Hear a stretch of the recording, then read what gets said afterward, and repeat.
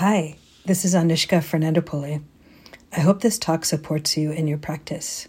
If you'd like to support my teaching, you can use the donate button under my picture on dharmaseed.org or go to my website, anushkaf.org, anushkaf.org, and click on donate. Thanks. I appreciate your support. So when I was a kid, I grew up in Baltimore, and my family were immigrants from Sri Lanka. Can't hear the volume. It's too loud. It's too loud. It's good? It's good. Okay. So I want to tell you the story about how I learned how to swim. So my parents didn't know how to swim, but they took me and my brother to the YMCA. And at the YMCA, they give you a little test to see what level to put you in. And they have like guppies and tadpoles and minnows and fish and flying fish. And I think like porpoises were like the top of the whole system. So my parents didn't know how to swim, but in the kind of generous gesture that parents do, they wanted us to learn how to swim. So we went to the test, and my brother, who's about 2 years older than me, did it first. And they said basically to cross the shallow end of the pool, get in the water, and like they want to see what you can do. And so he got in, and we didn't know how to swim at all, so he just started walking slowly. Like across the pool in slow motion. And then, so then when it was my turn, I did the same thing. I admired my brother, so I got in the pool and I also started walking in slow motion across the pool. And we got out the other side and we were so excited about it, We were like, that was so cool. It was like walking on the moon. It's amazing, And I'm sure the placement people were like, not only do these children not know how to swim, they don't even know swimming exists, They might have never seen a swimming pool or a body of water before. But I'm happy to say, we did go through the system there and learned how to swim. And now swimming is actually one of the main forms of exercise I enjoy doing, and continue to swim. And more recently, I learned a new stroke. I learned the butterfly stroke from watching YouTube videos. And even as I swim now, there's a continual ability to pay attention and to learn aspects of how to swim more efficiently, and I still am enjoying it and learning it. And I tell you the story because when most people come to meditation practice, it's kind of like they don't know there's a pool, Most of the time it's like we don't know anything about the mind. We don't know how to watch the mind. We don't know that there is a mind. We don't know anything about qualities of mind. It's kind of a complete mystery, and yet all of us can learn. All of us can learn, and all of us continue to learn. So I want to reflect with you some about this path of practice that we're on, about some of the learning that we have been going through here together, just to help get some perspective on some of the things that might have been going on for you on retreat. And also just share some more advice at this point in your journey. So one thing that happens when we start to pay attention to what's going on in the heart and mind is that there's a lot of stuff that we have been pushing away that starts to surface. And it's kind of like as if the entirety of what might go on in our experience is like this piece of paper. And yet for most of us, there have been aspects of the experience of the body, the experience of the mind, that is difficult for us to see. Either that we don't identify with, or we don't want to identify with, that our conditioning has told us is not okay, that we reject and try to avoid. And so then what our life is like is a constant pushing away of these different aspects. So, for example, if jealousy comes up and we don't want to feel jealousy, we have to push that away. Right? Hold that up. If bodily pain arises, of course we don't want to feel pain. So then we have to push that away when that experience comes up. It could be that when memories of a certain period of time come up, we don't want to think of them. We don't want to think about thoughts of being a teenager or some things we've done, so we have to push that away. It could be that we're uncomfortable with sexual feelings. Particularly on retreat, we might feel like, oh, they're not spiritual or something, so we have to submerge them. So then push that away. And you see where this is going is that we end up having to live in this tiny, crunched up little space, kind of bouncing off the edges there, and constantly putting on blinders when something comes up, pushing it away, and having to space out, ignore it. And it's actually a very, very stressful way to live. And it's like a kind of stress that we don't notice until we start to let go of it, until we can start to relax and open and actually start to unfold this, begin to see what is here.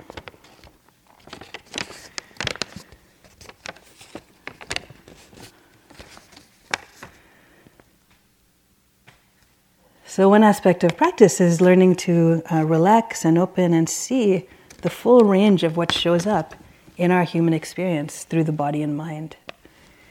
And in this way, we allow ourselves to become more integrated. We remember, like collect the members of the body back together, collect the members of the mind. And we live in some greater sense of fullness. And yet, as we start to do that, in this unfolding, in this opening to what's there, a lot of stuff comes up that we pushed away for some good reason. Like it's actually very difficult to be with. It's difficult to bear. So, for example, many times on retreat, people report to us they have the experience of having kind of a life review go on. So many of you may have had experience like this, when sometimes it's periods of your life, or sometimes it seems like the whole life is going through. And like, why is this happening, you might think? Like, what's going on here? And sometimes we're remembering very painful things and reliving them in excruciating detail now, and kind of trapped by our discipline, our posture of sitting still to be with it. These movies are going on, and usually they're ones, if you look at them, of things that we've done that we regret, things that we've done to harm ourselves and others, and then things that we have perceived others to have done to hurt us. And I remember at some point going into my teacher and saying, like, the instruction is to be with it, see the thoughts, be with the emotional fuel of that, not identify with the thoughts, see that as story.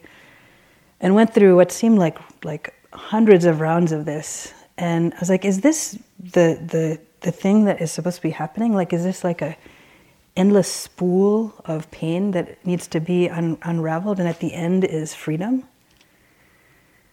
And it was very painful to consider that, but to my great delight, she said, no, that's not actually the path.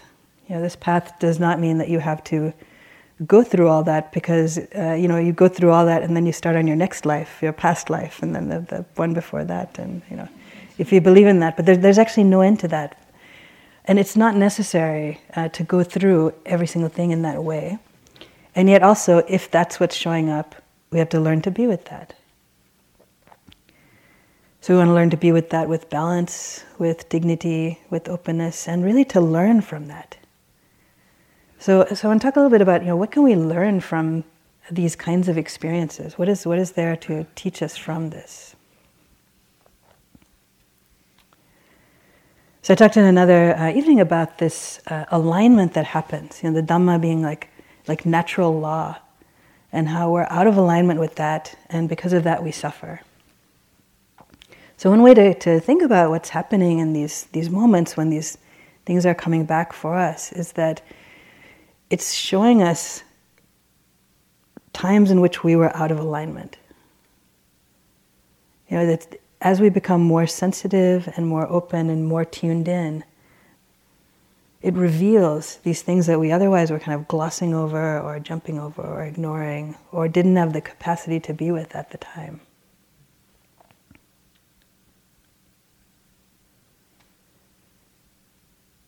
So one of the aspects that we can learn from this, one of the insights that we can have around this, is to understand causality.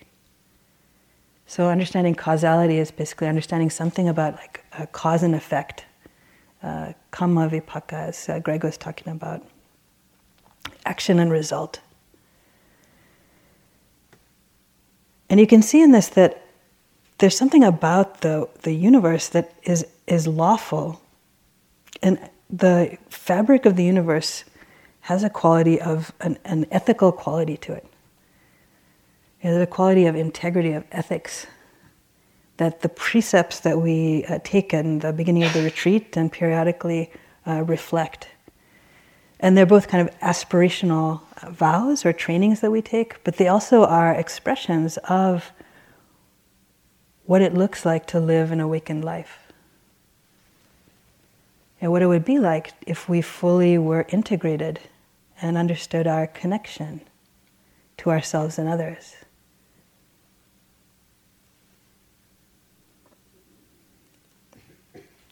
So these times when these things come up, it can be very painful to feel them, and it actually is good to feel the sense of suffering from these past actions.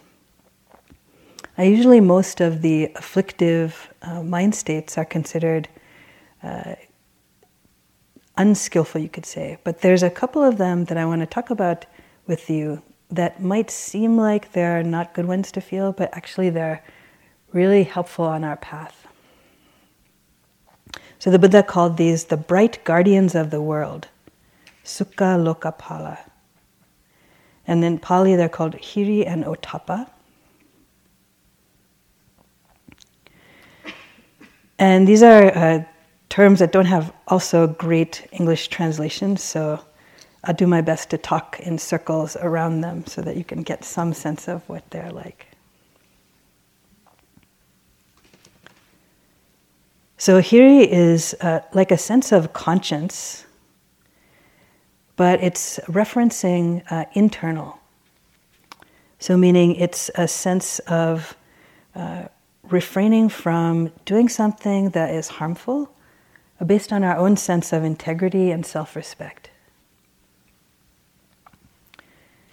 So it's that when you think about doing something that arises that's like something that's not aligned with the precepts, that is harmful to someone else, or taking something not offered, there's a sense inside yourself of dignity and a shrinking away from that.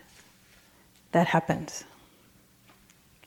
So this is considered a good thing for us to develop, sort of tune into that sense of inner integrity and wholeness. That's like, oh, don't do that, don't go there. And then on the other side, after you've done something, it's a sense of remorse. So remorse is to be contrasted with a sense of guilt. Remorse is a wise understanding that a certain action that was taken was not skillful, and feeling the pain that has caused oneself or others. So learning that, kind of feeling the burn of that, can help us to remember that the next time. It can help us to align.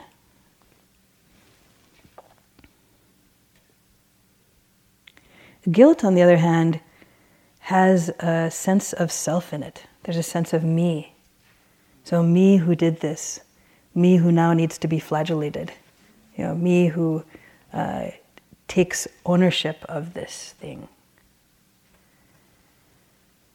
So in that there's a lack of understanding that all there is these different states arising and these actions happening. There's no permanent, independent, controlling doer in the system.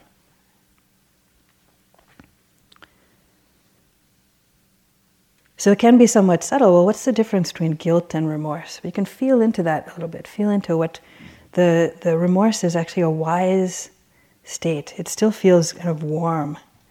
And it still feels like a serious thing, but it's heartfelt and sincere in some way. There's some learning, it's onward leading, you could say, in the path. Now this other one, Otappa, is kind of oriented towards an external reference. So it's shrinking away from doing something that's unskillful, unwholesome, because of concern about the results. So this could be because of concern about getting caught doing it and what the results would be in that way, like punishment, or it could be concern about getting caught and what people would think of you from that. So this is another element of conscience. There are kind of two aspects of conscience, you could say. And this one too is considered skillful or wholesome. So this supports our development of wise action. And it's also a tool for cutting through the habit patterns that keep us bound to this world of suffering.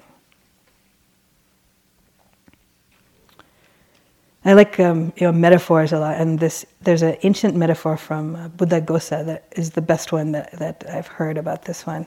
So he says to contrast what is Hiri, this is the sort of inner conscience, from Otappa, the external one. He says, imagine that there's an iron rod and one end of it is smeared with excrement and then the other end of it is burning hot red. So your reluctance to grab the end with the excrement, which is like a sense of disgust, shrinking away, is like Hiri, like from your own internal sense, like, oh, I don't want to do that. Right? And then your reluctance to grab the burning end of it is Otappa, like, oh, that's going to cause a lot of pain there. Like,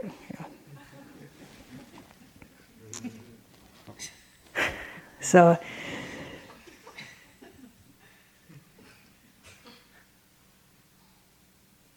this is actually a wise understanding. This comes from like wise understanding about what it is to be whole and what the results are of actions. And I'll say also in this tradition, the understanding about different states of mind and different actions, they usually are discussed as skillful, unskillful, right? Sometimes wholesome, unwholesome. But they don't have the same quality of judgment as good and evil that particularly would label you as a person as this or that. So the whole teaching of the Dhamma is really oriented towards freedom, liberation, towards what is aligned with the truth, what will be of benefit for ourselves and others. So it's in this way that the orientation about what's skillful or what's unskillful is made, this determination.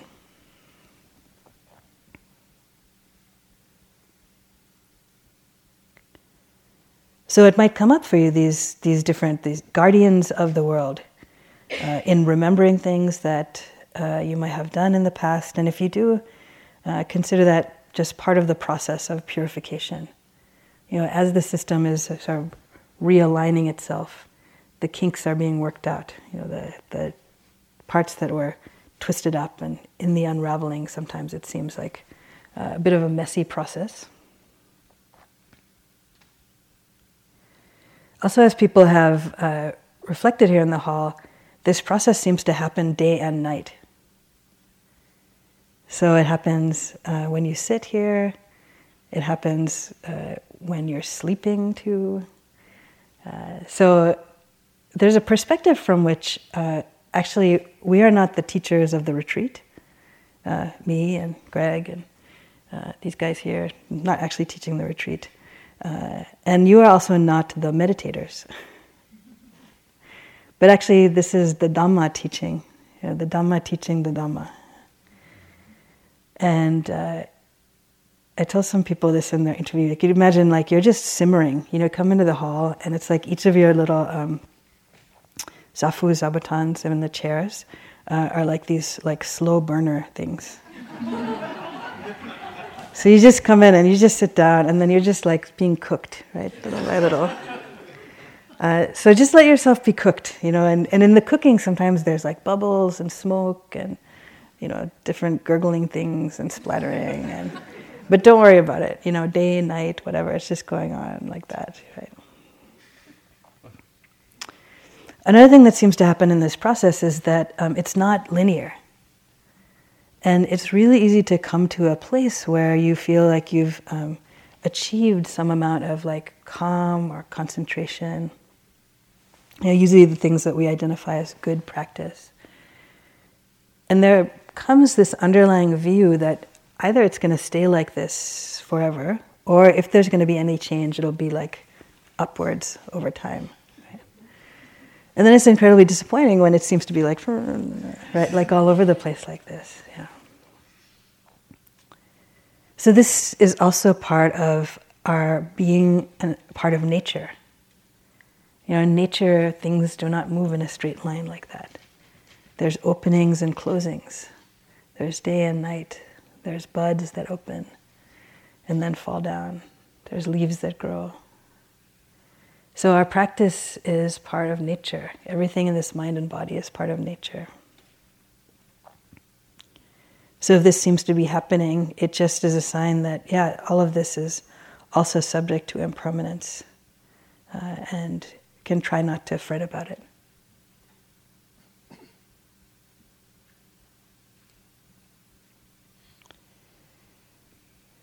So we practice this knowing whatever's here and opening in this way the parts that have been curled up and crunched up. But then there is some development of wisdom that's part of this process.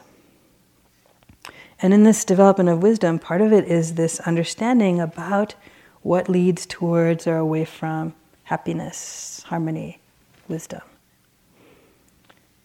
And here's where the system can start to learn in some ways. Like, these states lead towards suffering. Like, grasping leads towards suffering. Hatred leads towards suffering. Jealousy, revenge.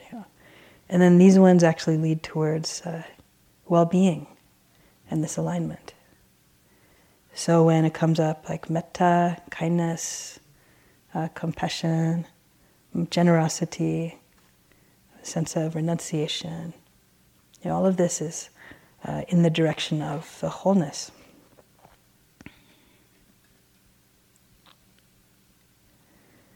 So there is some discernment that is possible, and this too is part of our overall path of practice. And the Buddha outlines this as far as the 4 right efforts. So the first part is to know what has shown up, whether it's a state that is skillful, unskillful, wholesome, unwholesome. And then to understand causality as best we can. So what are the conditions that lead to the arising of the wholesome states? And then try to cultivate those. And then what are the conditions that lead to the arising of the unwholesome states? And try to let go of or avoid those conditions. And then when each one has arisen, if it's a wholesome state, to actually nurture that along. And if it's an unwholesome state, to try to let go of that, to recognize that's what it is.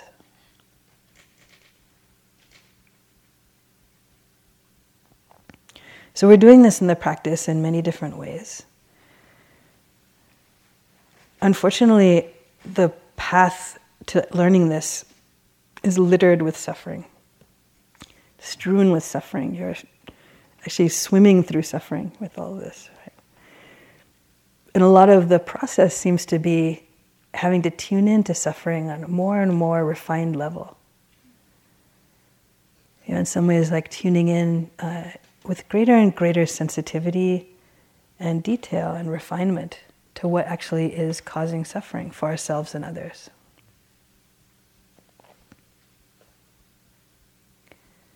In some ways, you can conceive of these wholesome states as ones that just need to be uncovered.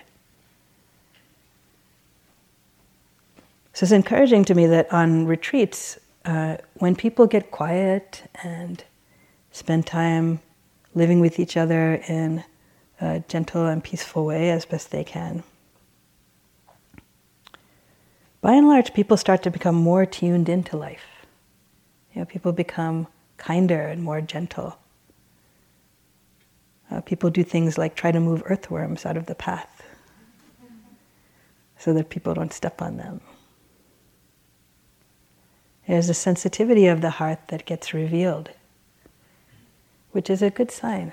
It's a good sign that this freedom is here in some way.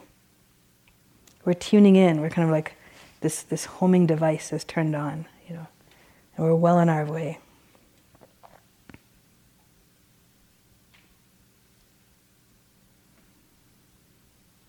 And meanwhile, there's a lot of different twists and turns.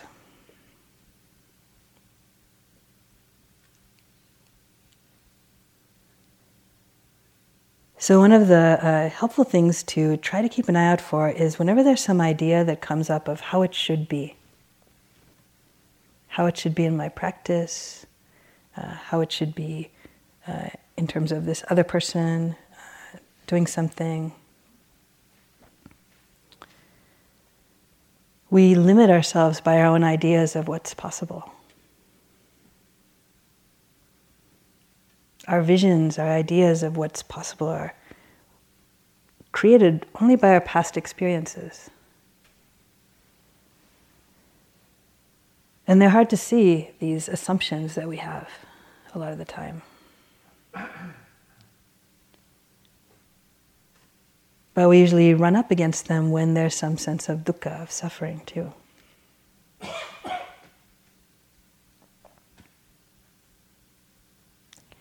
Sometimes you can have some insight and it seems like wisdom is there. But then there can be a quick proliferation of that.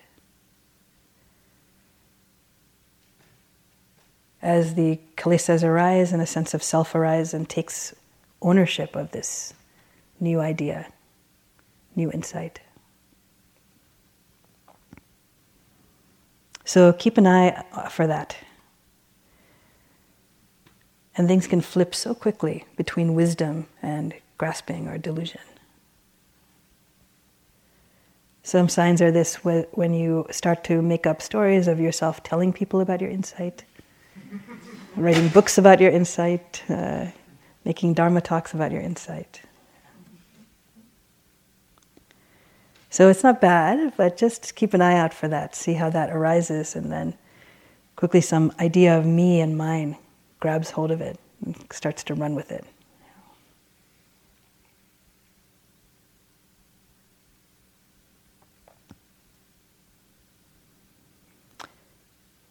A couple things that you might be experiencing now around this time of the retreat. So one might be the imagined conversations that you will have with people if you return home.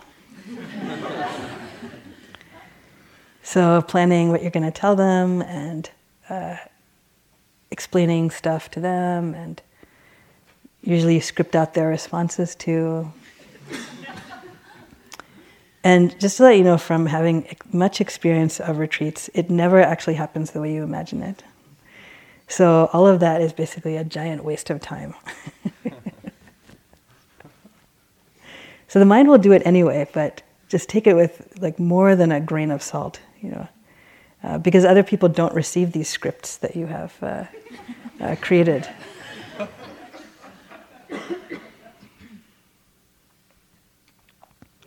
Also, there's a way in which you can have some sense of even psychological insight or an insight about some aspect of your life. And there could be something about that is really true and is helpful. But then the mind can take that further in a way that is unhelpful. So I'll give you an example. I was sitting on a retreat once, a long retreat, and a lot of the thoughts that were coming up were about a job that I had, a job situation that was very difficult. And the boss was a hard person to work with. And actually some of this review that came up were a lot of unskillful things that she said. She had the unfortunate sankhara of telling one person something bad about the other one, and so on. So it created a very difficult environment. So at some point arose what seemed like a wise insight, like I need to leave this place. I can't be there anymore. So that was actually true.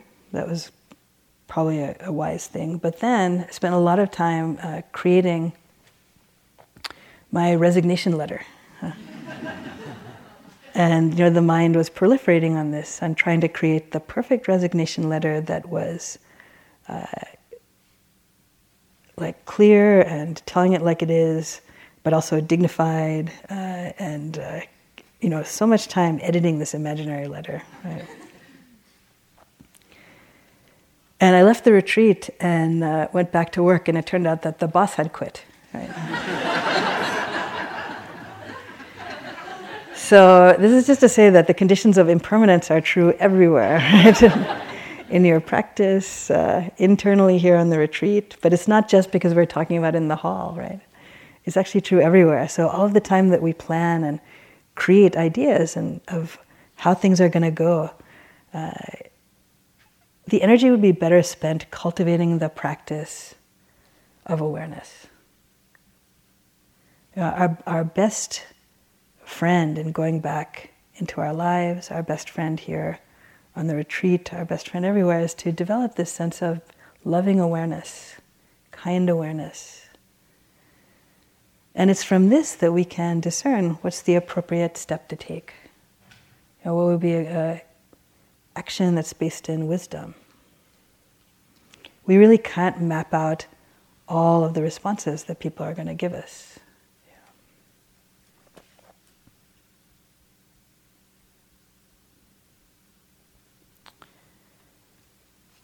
So relatedly, advice is to don't leave before it's time to go. And there's something poignant about noticing this if the mind starts to lean in that direction. Because there's a way in which we can completely live our life like that, always leaning out to the next thing. And the next thing never comes. It's always this thing right here. So you can notice this tendency in walking practice, if you're leaning towards the end of your path,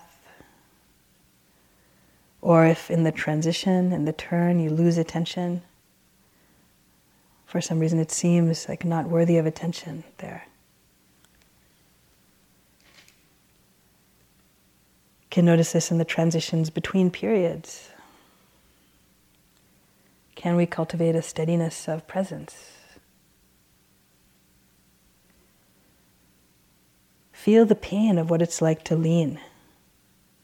It actually is suffering.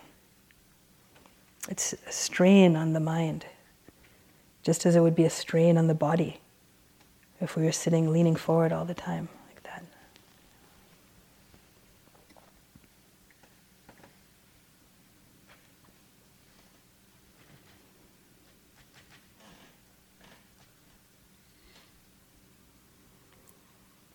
So the best thing you can do is to continue your practice here, and you can consider that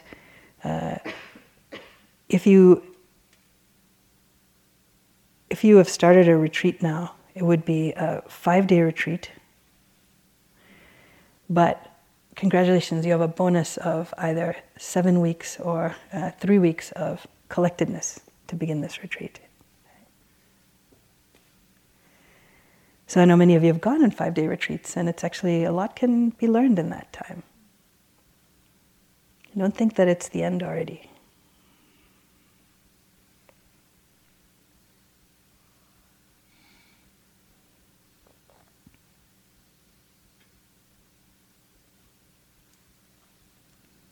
So learning about causality, learning about impermanence, learning about selflessness,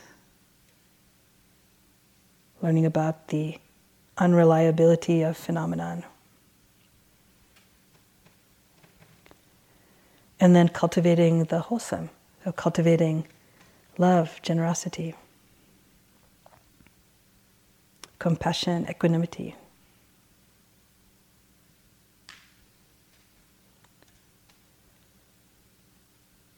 So these are habits that we can develop.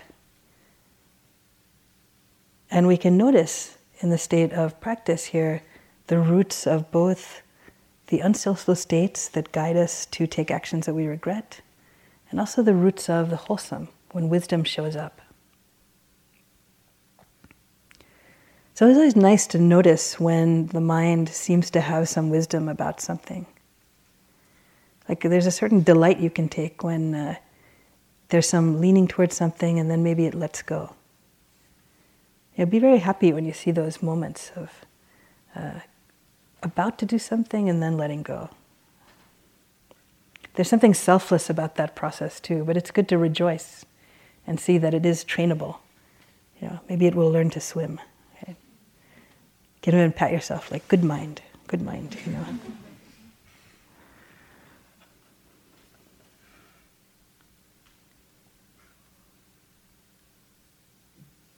And there's ways in which we can bring this into our lives in whatever way that naturally our talents and our proclivities lead us.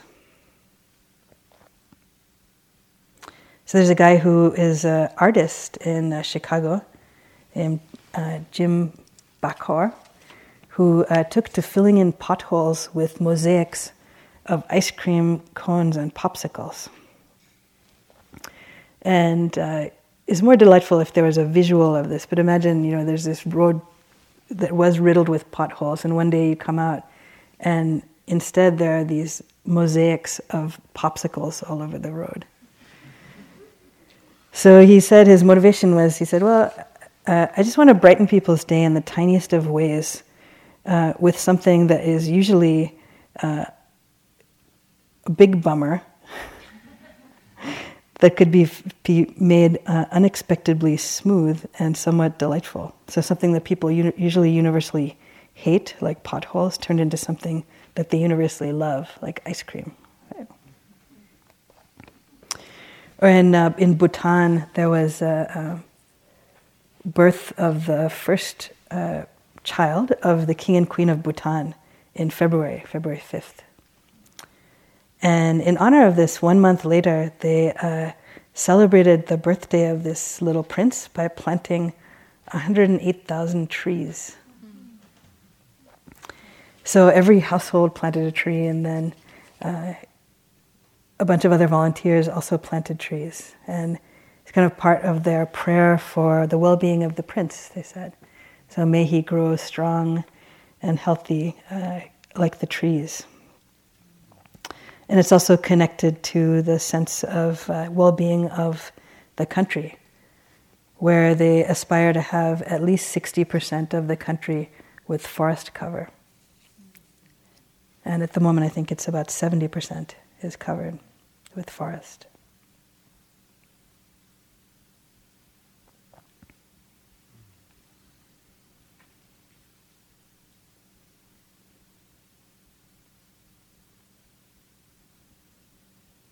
So the practice that we do here is beneficial for ourselves and for others.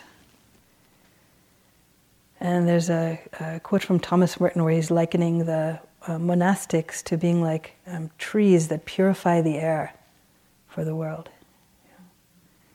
So it seems sometimes like, we're separate from all the action, but there's something very powerful energetically that's happening, both here and now, and then when all the trees get released. You all go out to be air purifiers in all different places.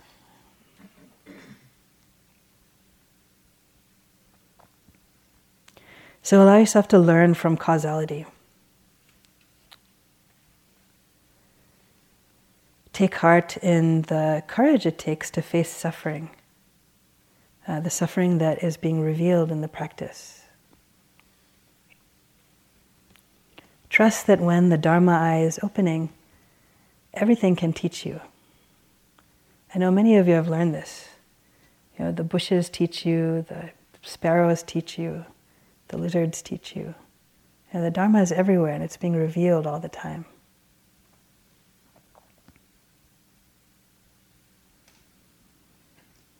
So it's a very precious time in our retreat when this revelation is continuing.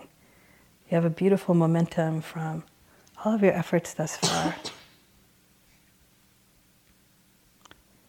So the alignment continues whether you like it or not. In fact, it'll continue even after the quote-unquote end of the retreat. You're going to continue cooking just like you take a pot off the stove and it continues to cook. So as Greg said, you can relax. Remember that what we're doing here is actually doing nothing in many different postures and just noticing how things are. And then learning from the rubs, from the friction of the ways that we're out of alignment.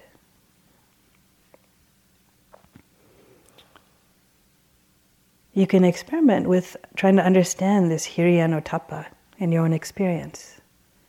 What is this wholesome sense of remorse, a wholesome sense of conscience as it arises? And remembering that we do this not just for ourselves, but for the benefit of all beings.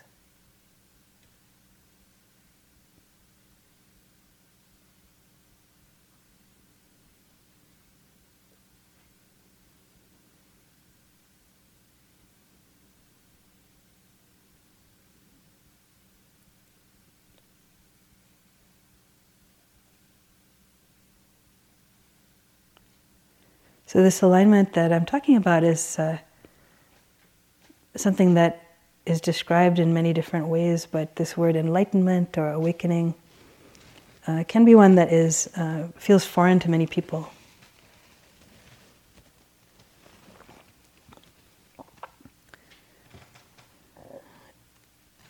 I just like to say it's good to recognize that this is completely possible in this lifetime. It's completely possible for lay people to align. It's possible to do this and to not wear a robe. It's possible to have any haircut and have this alignment happen. It's possible to have any name. It's possible to be any age. This is part of the human experience. There are living examples among us here who know the Dhamma from their own heart. And all of you on this path to alignment. So cook on, friends. Let yourself be cooked.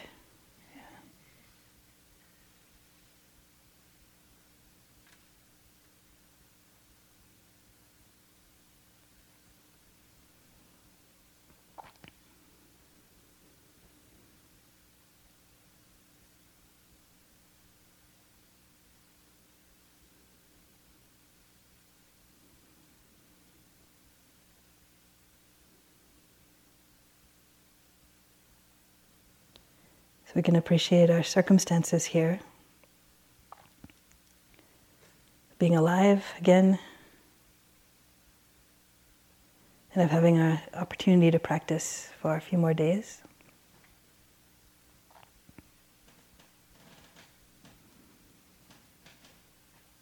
Can rest with appreciation for those who have guided us. All of our spiritual friends.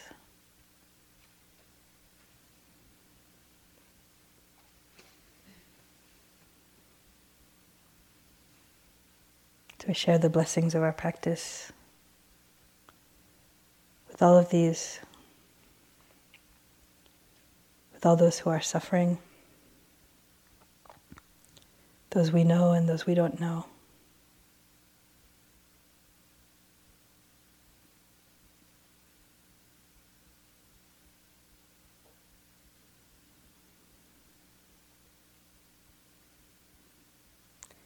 May our sincere efforts lead us to complete alignment, the truth of the way things are.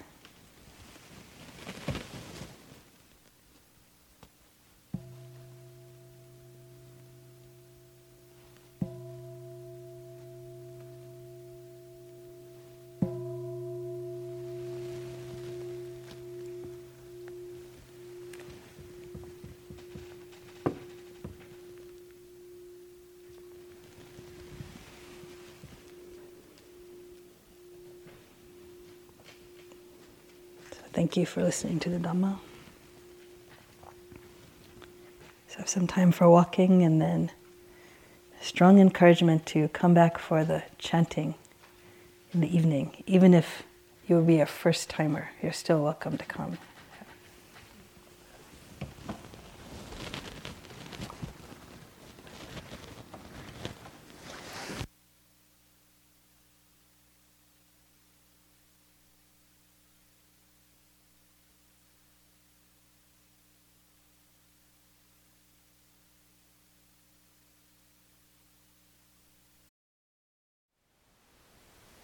Thank you for listening.